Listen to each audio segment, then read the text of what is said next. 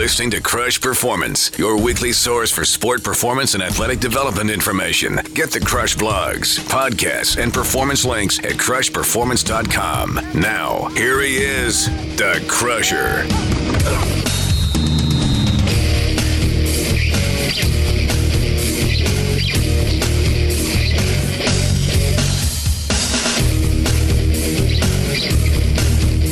Skating at his top speed, a certain National League hockey player wouldn't be able to skate through a school zone without getting a speeding ticket.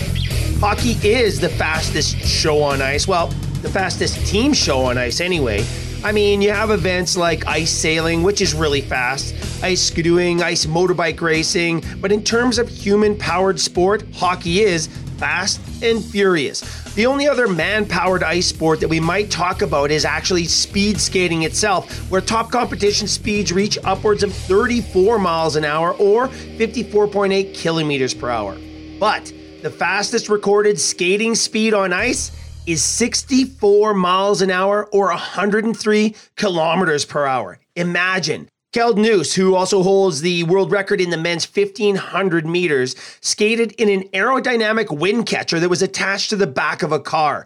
It acted kind of like a wind tunnel that produced a drafting type effect, kind of like you'd see in cycling or car racing. He was also wearing a special speed suit that allowed him to absolutely tap into his top potential for speed. Imagine skating over 64 miles an hour. Talk about speeding tickets. In hockey, you don't really get a chance, of course, to be drafting behind a car, and you also don't get a long enough straightaway to ever truly reach your top speed. But if you've ever seen some of the mid-ice hits or body checks, it's more like getting hit by a Mack truck. In the game of hockey, speed is critical, but you also have things like acceleration, positioning, stick handling, shooting skills. And then you have the demands of your position, of being a forward, playing center or left or right wing, or defense, which requires a very, very different skill set. And then, of course, you have the goaltenders. Well, that's almost a different game within the game of hockey. It's a game of avoidance and positioning. You have to work with and as a team while at the very same time watching out for the opposition. I love the game and I love working with hockey players, and I've been really lucky in this regard. As I worked through my degree at the University of Calgary, I worked almost full-time hours in the evenings and on the weekends in the fitness center, with the varsity teams, and also at the Olympic Training Center, which was in Calgary, mostly centered around the winter sports, the speed skating, the alpine skiing sports, and the sliding sports, bobsleigh, skeleton, and luge. I actually wound up racing bobsled for a while. I was working with some of the athletes, and I'd frequently go out to the track to work on our push, our strides, and our entry into the bobsleigh. I realized how fast and furious and fun the sport is. I still remember my first ride down the track. It was in a two-man sled, and we did a gliding start, which means no aggressive sprint start at the very beginning. We just slowly rolled into it and picked up speed as we went. But I'm telling you, it was something else. I remember it well, and I'm not going to lie, I was a little nervous. The track did have a general public ride program where you could pay some money and get a ride with a driver in the summer and also in the winter. But they started from a good way down the course. So you never really got those top speeds and you missed the unbelievable action at the start. My first ride was right from the top, and there's a little prep area up there. So before we started down, they gave me sort of a little orientation. They got me into the sled with the driver in front. They showed me how to position myself, where I should be hanging on, and how I could stabilize myself as we went through the turns, because the G-forces are incredible. And any unnecessary shifting in the back of the sled can throw the whole thing off course. So you have to get in, you have to hang on, and then brace yourselves. Well, we started going down the hill, and you don't get a chance to really enjoy the ride from a visual perspective because your head is down in the back of the driver or lower. I remember going into, I think it's the fourth or fifth turn in Calgary. It's called the Chrysler. It's a 365-degree turn. Now remember, we did what's called a sliding start. So we didn't have that big explosive push at the top. But by the time we got to the 360 turn, we were flying, and the G-forces sucked me down into the bottom of the sled so hard. It put my body into, let me put it this way. It put my body into a position I just should not have been in. I'm telling you, it sucked my head right to the very floor of the bobsled, and I could not lift it up. That's how much force there was going into some of those turns. It was incredible. Again, you don't get the opportunity to pop your head up and have a look around. You kind of have to count the number of turns. And when you get into that final straightaway, you kind of know it. It's an extended straightaway. And of course, being in a two-man bob, I was the brake man. So I was totally responsible for decelerating the sled with the brake handles. It was amazing. The adrenaline rush, I can't even tell you.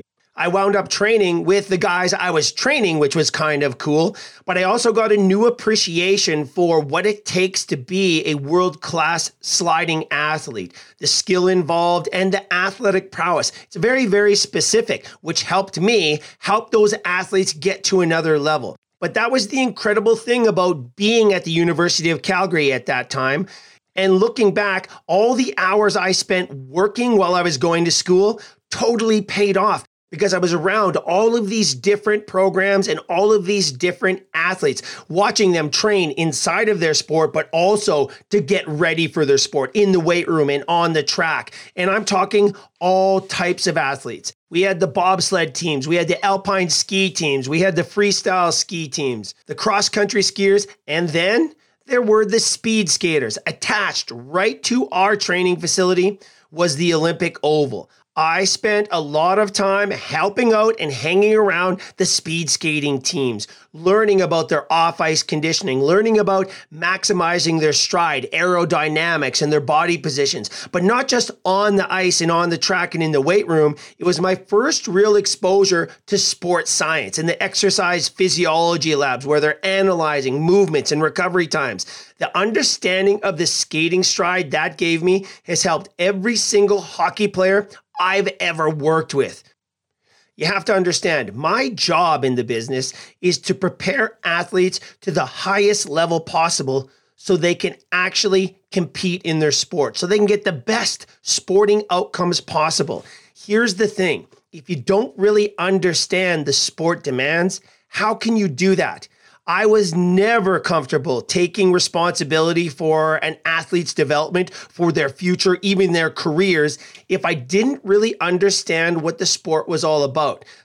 So I never had a problem putting myself out there and going to try things I'd never done before. Most sports I've played, and a lot of that is because I've had athletes who were involved in sports. Like, I played badminton as a kid, but I never really understood the nuances of the game of badminton till I started working with world-class badminton players. The same thing for squash. And when it came to speed skating, I'd never really been in speed skates before, and it's a totally different sensation. I played hockey all my life, but getting in those speed skates was one of the hardest transitions I've ever made because it is a totally different world. When I did get the hang of it, however, oh boy, did I get an appreciation for what those athletes do. And being involved in that sport gave me a deep understanding of the skating stride I would have never had otherwise.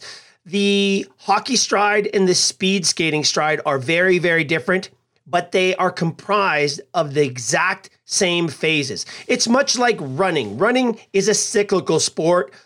Skating is a cyclical sport. You have a push phase, a glide phase, and a recovery phase. And there are strategies for optimizing those phases if you have the physical ability to do it. When I started working with hockey players, and I'm not talking about team fitness and general fitness programs. I'm talking taking on elite hockey players who are in the high performance pipeline or already playing elite or professional levels of the game. We break down the individual, get as much information as humanly possible, and then we map out a performance plan. Where are we at right now? How can we help this athlete increase their value immediately, but also in the long run? Just opening doors of opportunity one step at a time until you eventually find out how far the athlete can actually go in the game.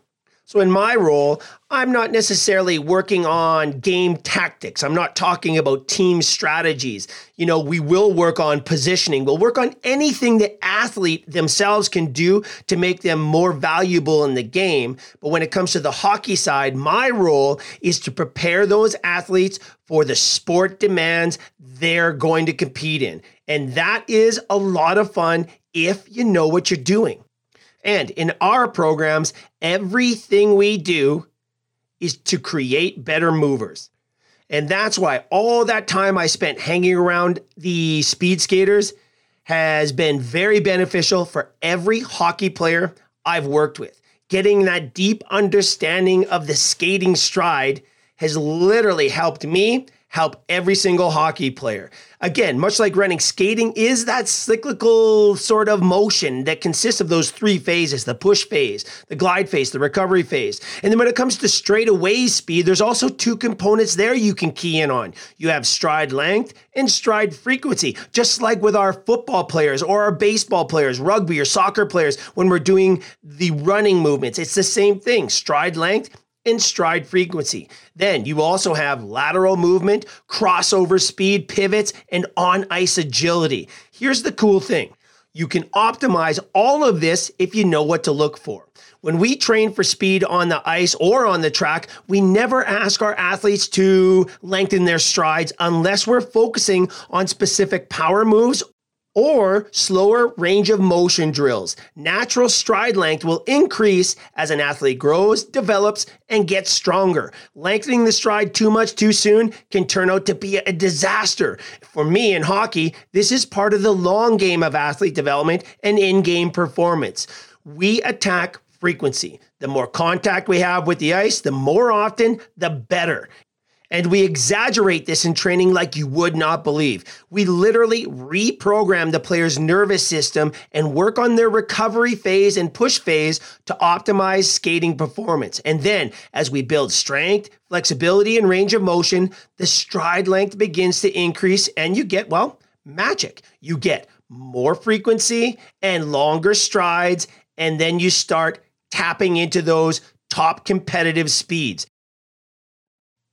The average skating speed in the NHL is right around 12 miles an hour or 19 kilometers an hour, with the stops and starts, the changes of direction, the accelerating and decelerating. But the top speeds reach around 25 miles an hour or 40 kilometers an hour. And it's the Edmonton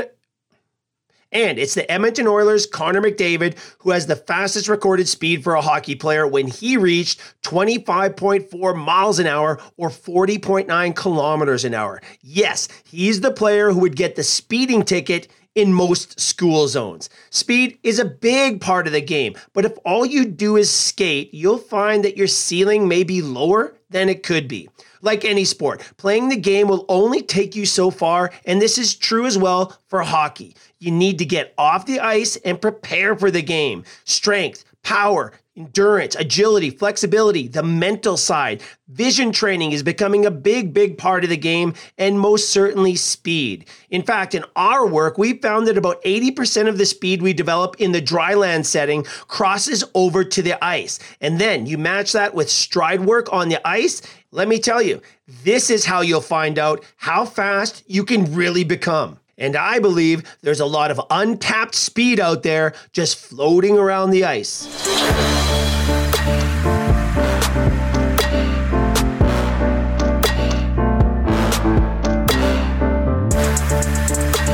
When my wife and I returned back to the Edmonton area after my stint with the Blue Jays, I immediately started getting calls from hockey players who heard I was back in town. They wanted to see if I'd be interested in building their programs and training them through their offseason. I did. There were players from the NHL and the major junior leagues, and it was so much fun. Just a great change from being involved in baseball year-round for so many years. And I'll tell you, the strength, speed, and power we created that first summer was crazy.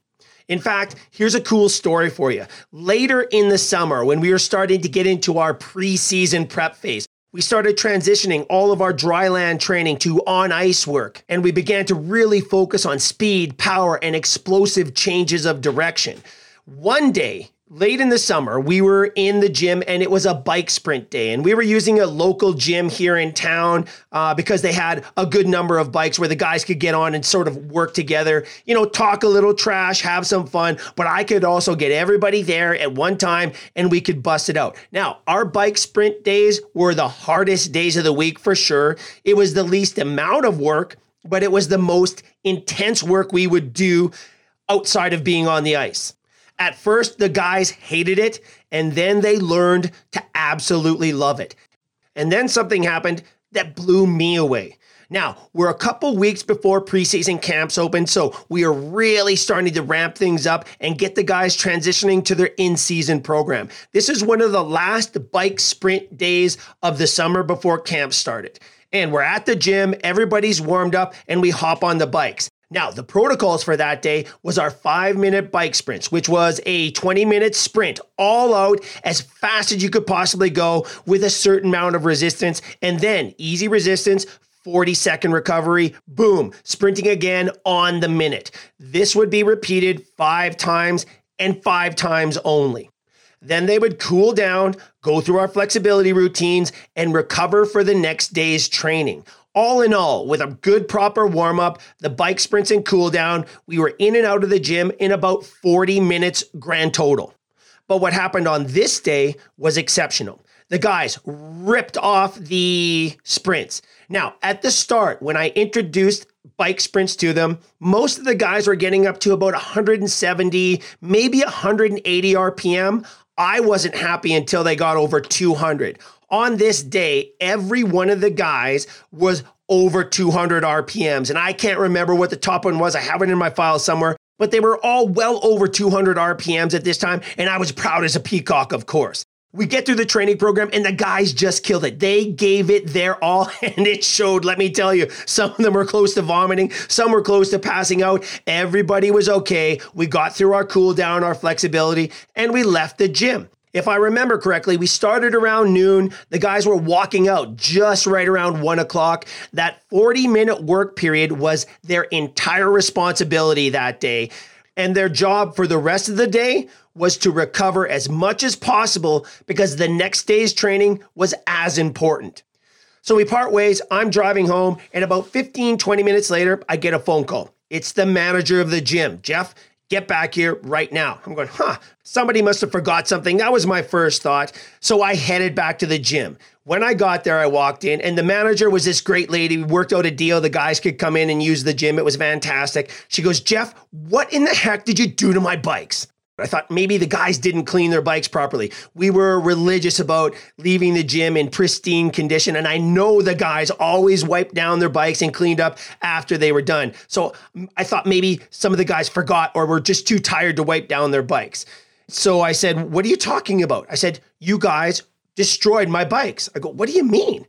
So she took me over to the bikes that the guys were using. She said, hop on. I said, okay, they look fine. She goes, start pedaling. And I started pedaling, and oh boy, there was something seriously wrong. The guys were pedaling so hard, they bent the crank arms on the pedals. The pedals were literally bent on some of the bikes the guys were using. They were generating so much force. Now listen, I'd been lucky enough to be involved in preseason testing for NHL teams, and I have never ever seen this before. I was blown away. Again, proud like a peacock. I'm like pumping up my chest. I go, yeah, of course they bent these crank arms. Are you kidding me? Now, these are aluminum, cast iron, chromoly, indestructible crank arms on, the commercial level bikes, right? There's no way this happens. I'm not going to lie to you. I was so freaking proud that these guys did this. I said, look, I'll take care of it. We'll buy new crank arms. The brand of bike was one of my favorite brands. It's one of the reasons I set up that relationship with the gym. It's one of my favorite brand of bikes. And I happen to know the owners of the company and some of the engineers. So I told her I'd get it taken care of right away. And she goes, darn right you are. You guys aren't coming back. I said, look, I told her what happened, and she couldn't believe it either. She's like, wow, are you kidding me? I said, no, this is out of this world. So on my drive home, I phoned the company. I said, guys, look, this is what happened. They're saying, what did you say? I said, have you guys ever heard of this before? They had never heard of it before, but here's what they said. Crusher, I'll get with the engineers right away and we'll take care of it. Don't worry about a thing. The next week, the company had sent in these super duper souped up metal alloy indestructible crank arms that I think now are part of their high-end bikes. It's a standard part of their high-end bikes now. But how about that? I'm telling you, to generate that much power and force, I've never seen anything like it. I mean, when I was helping with the testing for the NHL, I saw some pretty incredible stuff. One player snapped the arms off of a Monarch bike during the 30-second wind gate. I've seen guys pedaling so hard that they almost rocked the bike to the point where it's falling over. But until that point, I had never seen any athlete bend the crank arms of a bike during a sprint program. It was incredible, and I was like a proud papa, let me tell you. Those guys really, really worked hard that summer, and it paid off for each and every one of them.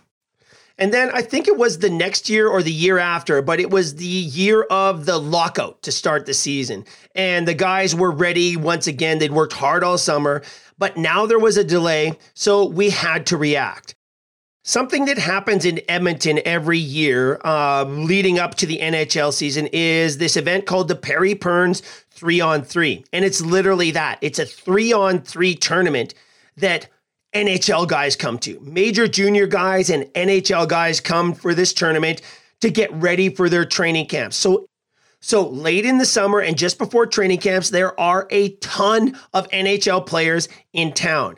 And the rumblings had begun about a lockout and the disparity between the NHL Players Association and the owners. And everybody was starting to get the sense that the season was not going to start on time. So when it was delayed, the guys got together and they started playing a couple pickup games a week just to stay sharp. Everybody was still training, but they had these full-on 5-on-5 games with the guys a couple times a week.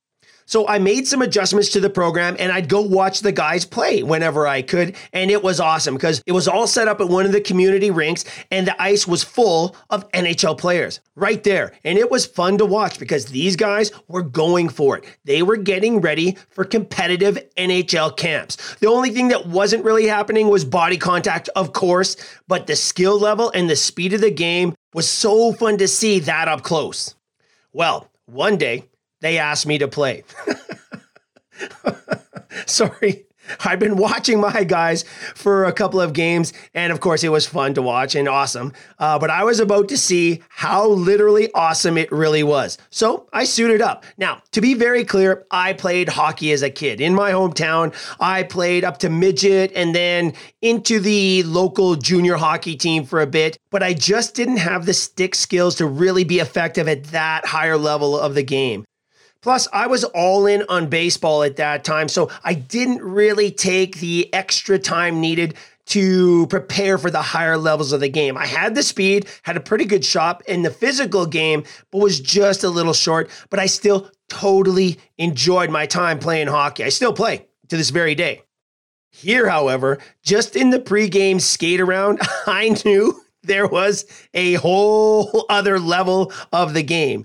The speed and accuracy of the passes alone absolutely blew me away. And this is where our perception conversation comes in. Perception, again, is going to be one of the Crush themes for 2024.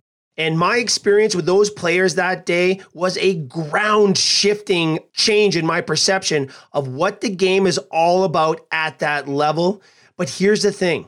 That was just the warm-up. When the game started and the guys were competing, things changed and the game got really fast, really quick. Keep in mind that it was about 85, 90% NHL players on the ice and then some great, unbelievable junior players. And then there was me. Oh, baby. Listen, this is one of the biggest pieces of humble pie I've ever been fed. These guys weren't just fast. They were strong and agile, and they were so accurate with their passing and their shooting. I couldn't believe it. Some of the passes that came to me, boom, were right on the tape, were harder than my shot, I think, for crying out loud. It was literally incredible. I'm not kidding. My brain, I'd never been involved in hockey this fast. The play was going one way, then bang, it was down the ice the other way. And just as I was making my transition, it was back on top of me already. Listen, I was literally a pylon for these guys to skate around. And it was awesome. What an incredible new perspective I now had and a new appreciation for what the game is all about at the highest levels. I did make a couple of good plays, but that would be my first and last game with those guys. I was way out of my league on the other end, if you know what I mean. But again, that new perspective and that experience really helped me in building the programs for the guys. It's absolutely so much fun. But besides the incredible skating speed and the firmness and accuracy of the passing, the velocity of the shots, the wrist shots, and the slap shots, here's what I'll say. I decided right off the bat, I'm not going to be blocking any of those shots at any point in time. Respect for these guys who play the game. And while the slap shot is slowly disappearing from the game of hockey due to increased game speed and dwindling space on the ice, as well as some of the analytics out there, wrist shots and snapshots are becoming more and more the go-to choice. It just takes too long in today's game to wind up and let a shot rip from the point. And while the game is changing, the slap shot, well, it's still as fun as it's always been. The average NHL slap shot is around 100 miles an hour compared to 10 years ago when it was in the low 90s. Stick technology and athlete training have really impacted the slap shot. In fact, the hardest slap shot on record to date is 108.8 miles per hour. That's 175.5 kilometers an hour. That is one fast shot.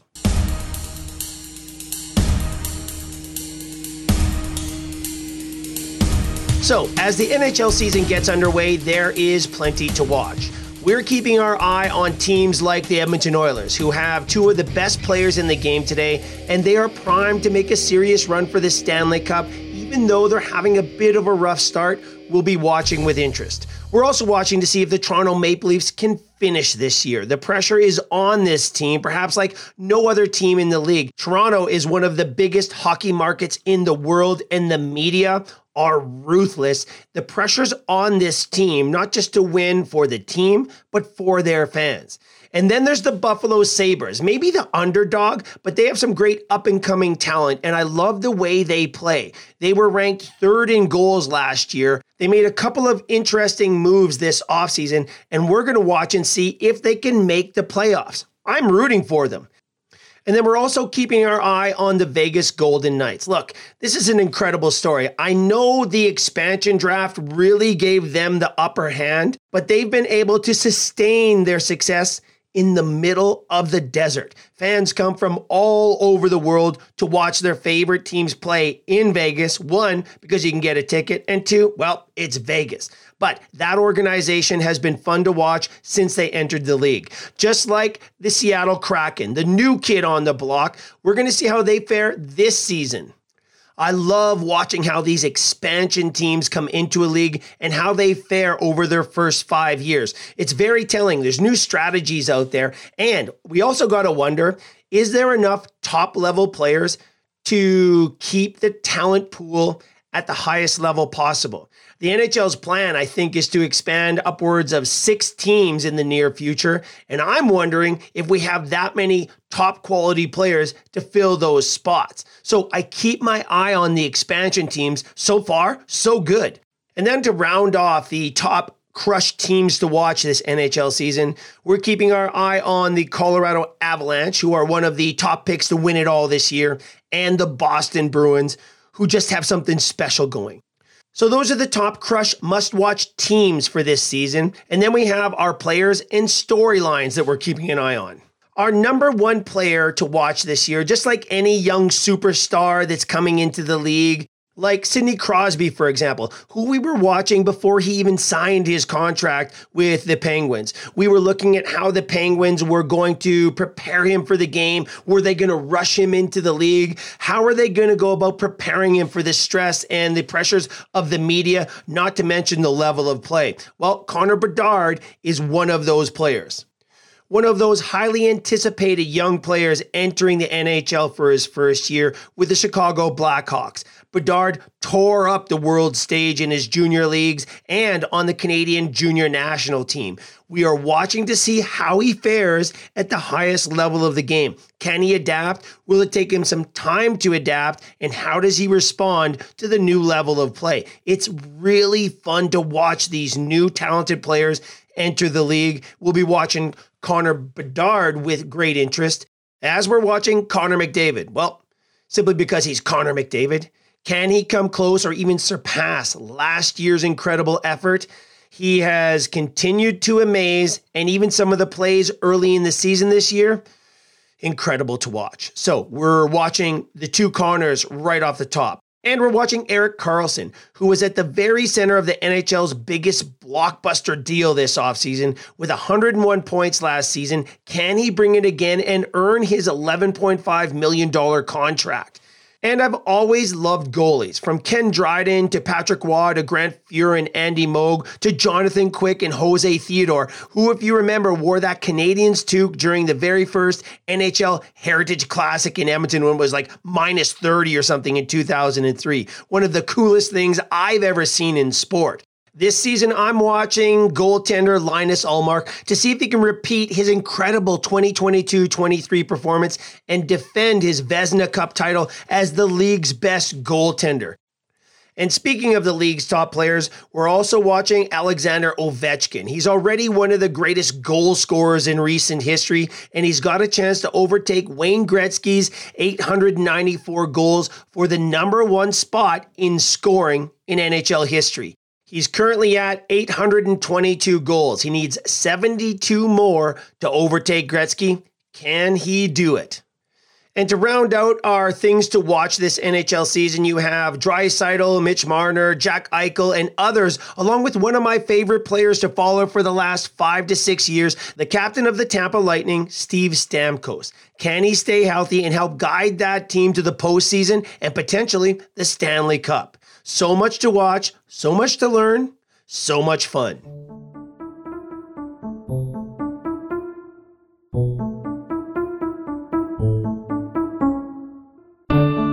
As we wrap up here, I want to thank everybody for the response to our last show, which was part of our Creating Coachable Player series.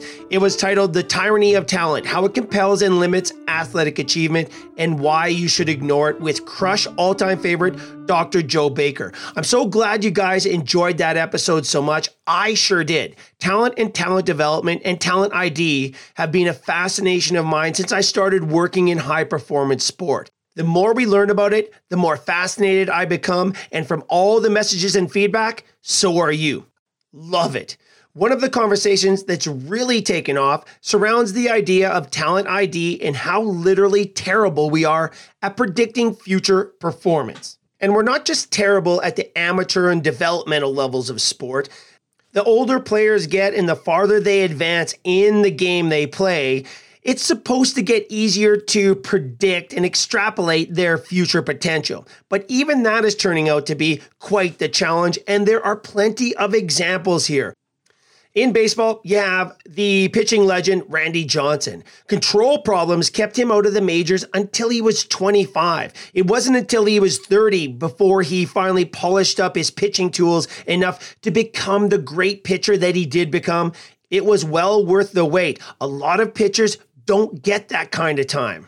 And how about Sandy Koufax? He was one of the hardest throwing pitchers of his time. He entered Major League Baseball in 1955, and it was only his fastball that kept him in the game through the early part of his career. It wasn't until 1963, when he was already 27 years old, that he had become the pitcher we remember him to be. He has 3 Cy Youngs, an MVP, 4 no-hitters, and 3 World Series appearances. In this modern era of baseball, I have to wonder, would we ever have gotten the chance to know Sandy Koufax? Probably not. I'm really glad it turned out the way it did.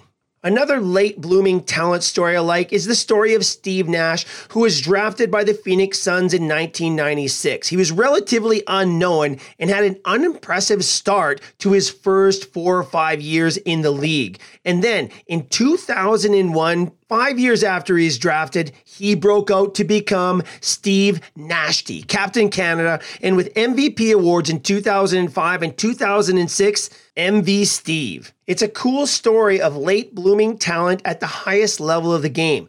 Like Kurt Warner, maybe my favorite late blooming professional sporting stories. He went from supermarket stock boy to arena football quarterback to NFL Europe to third string in the NFL to starting in the NFL to 28-year-old Super Bowl winner and MVP. It's not just a late bloomer story, it's a late supernova story. And if you dig a little deeper into how it all rolled out for Kurt Warner, you'll understand why we always say to every single athlete we work with, don't let anybody ever tell you you can't get it done. You have Akeem Olajuwon, who didn't start playing basketball until he was 15 years old, which is very, very late, by the way. He's a 12-time All-Star, one-time MVP, a couple of championship rings, and the NBA's all-time leader in block shots. There's a couple of things to understand here. There's no set timeline for achieving your goals and dreams in sport, and there's no one way to get it done. Take the Cowboys' Brandon Weeden. His story is a fascinating one. He originally started off in baseball, drafted by the Yankees in 2002, where a number of injuries forced him into retirement. He went back to university at Oklahoma State, started playing football, and became the oldest first-round draft pick in the NFL when he was selected by the Browns at 29 years of age. He's now the starting quarterback for the Cowboys. And I think we have to mention Tom Brady here. I know you know the story. Unassuming, undervalued, picked 199th in the draft. He struggled a little early on, only to go on to have one of the most successful quarterback careers in the history of the NFL. And let me tell you something. There is nobody in the game of football who predicted that. No one. In baseball right now, look at Evan Carter, who was overlooked by absolutely everyone, only to become one of the Rangers' top contributors as they are deep into the playoffs this year. It's paid off, and he'll be a Crush player to watch for years to come. And how about the San Francisco 49ers' Brock Purdy, who was picked last in the 2002 NFL Draft, earning the title of Mr. Irrelevant, who has become very, very relevant, performing as one of the NFL's top quarterbacks. Could he become the next Joe Montana or Tom Brady? We're going to watch and see, because he's creating the opportunity for himself. There are countless examples of those who succeeded despite the odds and low expectations, and there have been thousands upon thousands who gave it their all only to find out that in the end, they were just a little short of being able to play in the big leagues. But as we always say, someone has to play. It's really just a matter of who's going to fight, battle, and work their way there. So if you have a dream and the wherewithal to go for it, do exactly that. Go for it, because somebody does have to play. And the only question you should ask is, why not you? There's an old Apple commercial from the late 90s that I love. It was part of the Apple Think Different advertising campaign, which, by the way, had a sizable impact on the world of advertising, just as the computer had on our daily lives.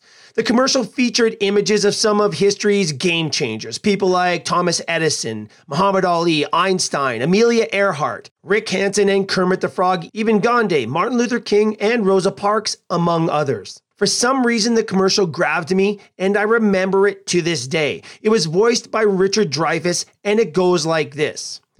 Here's to the crazy ones, the misfits, the rebels, troublemakers, the round pegs in the square holes, the ones who see things differently. They're not fond of the rules, and they have no respect for the status quo. You can quote them, disagree with them, glorify or vilify them. About the only thing you can't do is ignore them, because they change things. They push the human race forward. And while some may see them as the crazy ones, we see genius, because the people who are crazy enough to think they can change the world are the ones who do. That commercial has stuck with me all these years, and it's one of the reasons why I say to each and every athlete I work with, we don't know how good you can become, but we can find out, so let's do it. Maybe we're some of those crazy ones. For me, that's perfectly fine. As far as I'm concerned, being one of the crazy ones and thinking differently is a big part of thinking like an athlete. I'm Jeff Kershell. The Crush Podcast is recorded in the Crush Studios. Our distribution partner is Radio Influence Digital Media. Website and educational material is produced and directed by Debbie Kershell, Mrs. Crusher. Theme music, graphics, and video design by Noah Alexin of Nolexin Visual and Sound. This is season 18 of Crush Performance. To get the Crush archives and to subscribe to the show, go to jeffgershell.com and follow me on social media. Search out Crush Performance. And stay tuned for the launch of our video series coming soon on the Crush Performance YouTube channel.